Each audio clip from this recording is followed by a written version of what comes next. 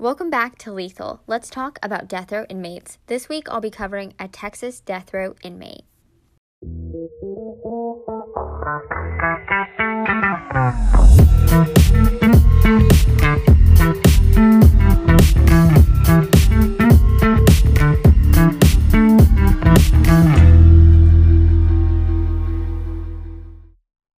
This week, I'll be covering a Texas death row inmate.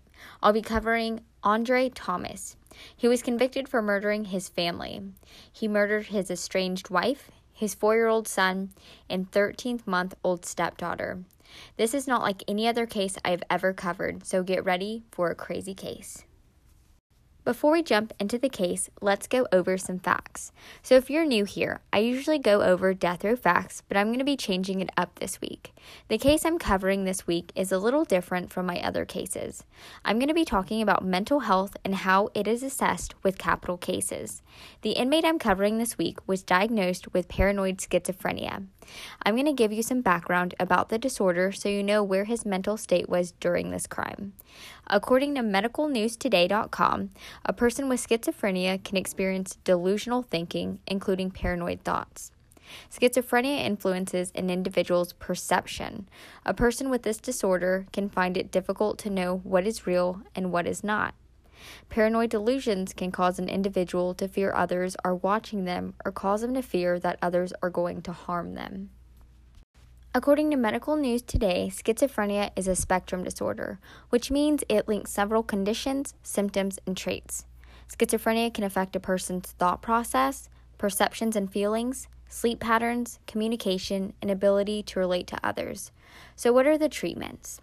I don't know what the treatment this inmate is receiving, but according to the National Institute of Mental Health, antipsychotic medication can be given to an individual to reduce the intensity and frequency of psychotic symptoms. Psychosocial treatment, such as cognitive behavior therapy, could be used to help address the negative and cognitive symptoms of schizophrenia. Let's talk about how mental health and how it's evaluated in capital cases. According to AmericanBar.org, there are mechanisms used to address several mental illnesses.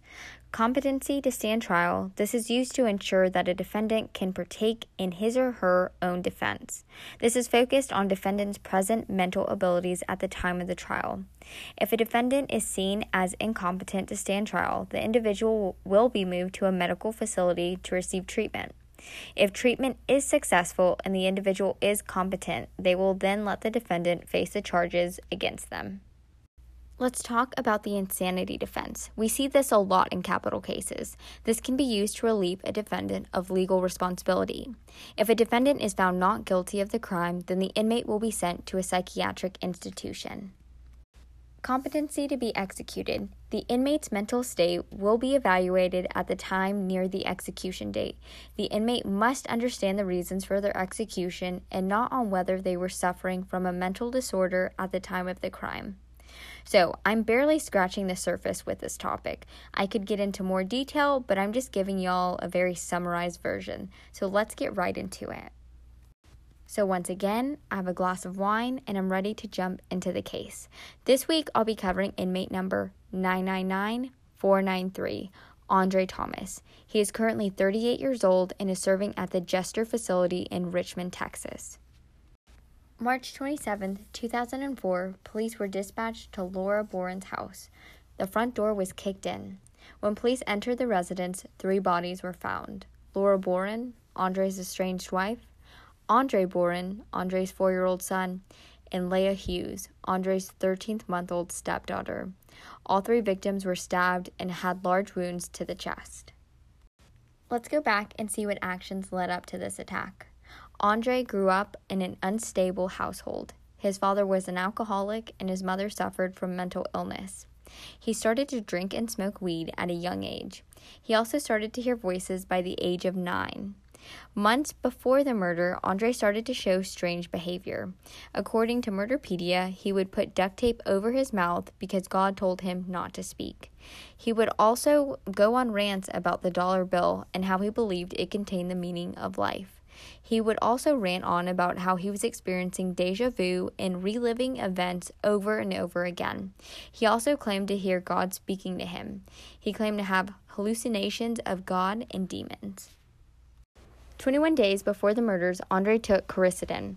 Quercetin is known to cause hallucinations, but was supposed to be taken to alleviate coughs. So Andre took a large amount of quercetin and attempted to commit suicide by overdosing. Andre was taken to an MHMR facility. MHMR stands for Mental Health and Mental Retardation. It has now been changed to Mental Health and Intellectual and Developmental Disability Services. Andre ended up leaving the facility before he could be treated. 2 days before the murders, Andre consumed vodka and a large amount of quercetin pills. He started to cut and stab himself. His mother rushed him to the hospital. Andre ended up leaving the hospital before he could be committed for observation and get psychiatric treatment. Days before the murder, he was reported to be intoxicated and incoherent. March 26, around 7 o'clock at night, Andre went to Laura, his estranged wife's apartment. Laura lived in the apartment with her boyfriend, Bryant Hughes, and the 2 children. When Andre showed up to the apartment, he said God told him that he needed to kill his wife. He said Laura was Jezebel, meaning sexually promiscuous or controlling women. He also thought his stepdaughter was evil and needed to be killed. When he was in the apartment, Laura's boyfriend was rolling up an extension cord, which Andre took as a sign that Bryant wanted to strangle Laura and the kids. So Andre walked to the kitchen and grabbed a knife, but for some reason decided it wasn't the right time and ended up leaving. March 27th, Andre woke up and claimed that God told him he needed to kill his estranged wife and children.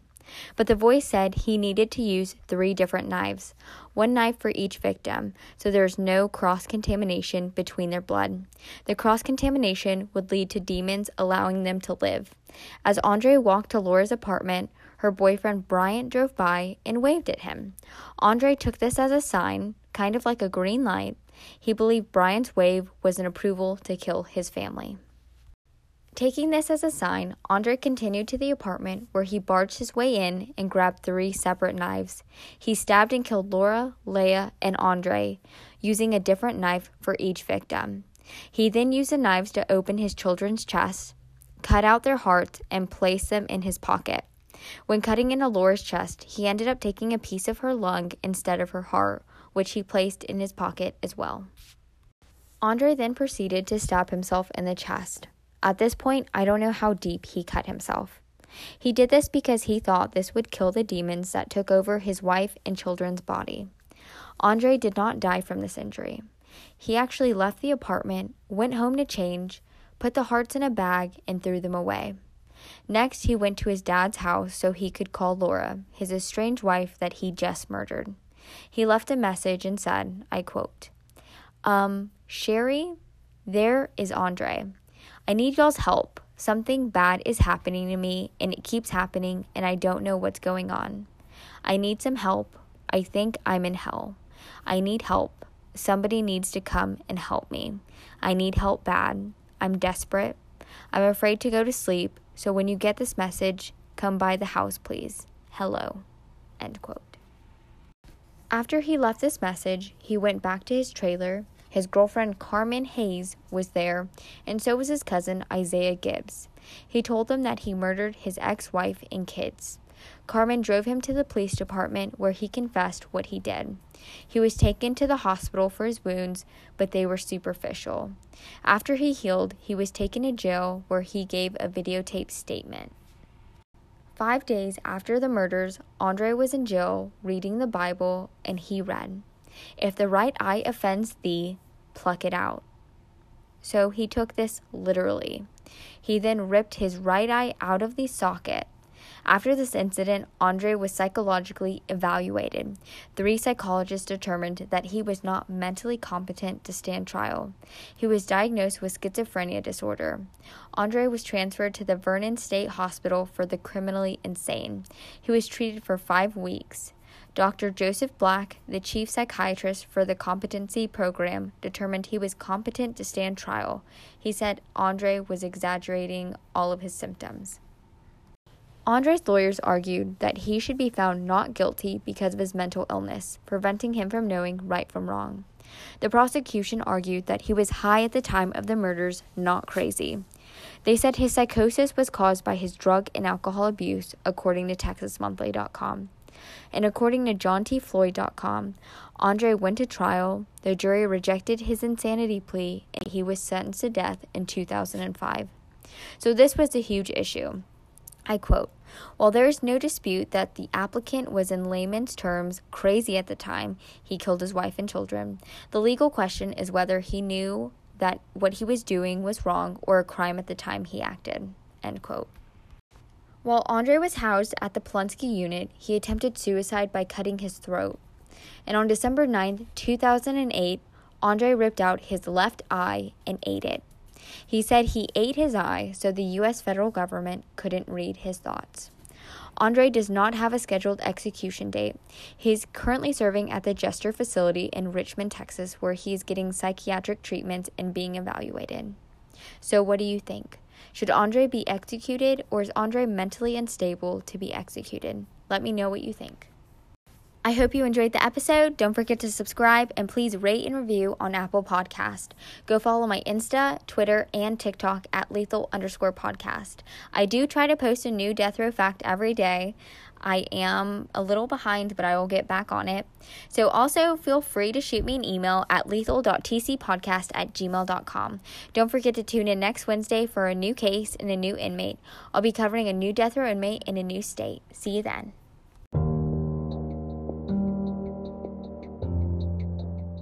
All the information used in my podcast came from the following sources: tdcj.texas.gov, mhmrtarrant.org, Murderpedia, Wikipedia, JohnTFloyd.com, MedicalNewsToday.com, AmericanBar.org, TexasMonthly.com, Is Andre Thomas Too Crazy to Be Executed by Michael Hall.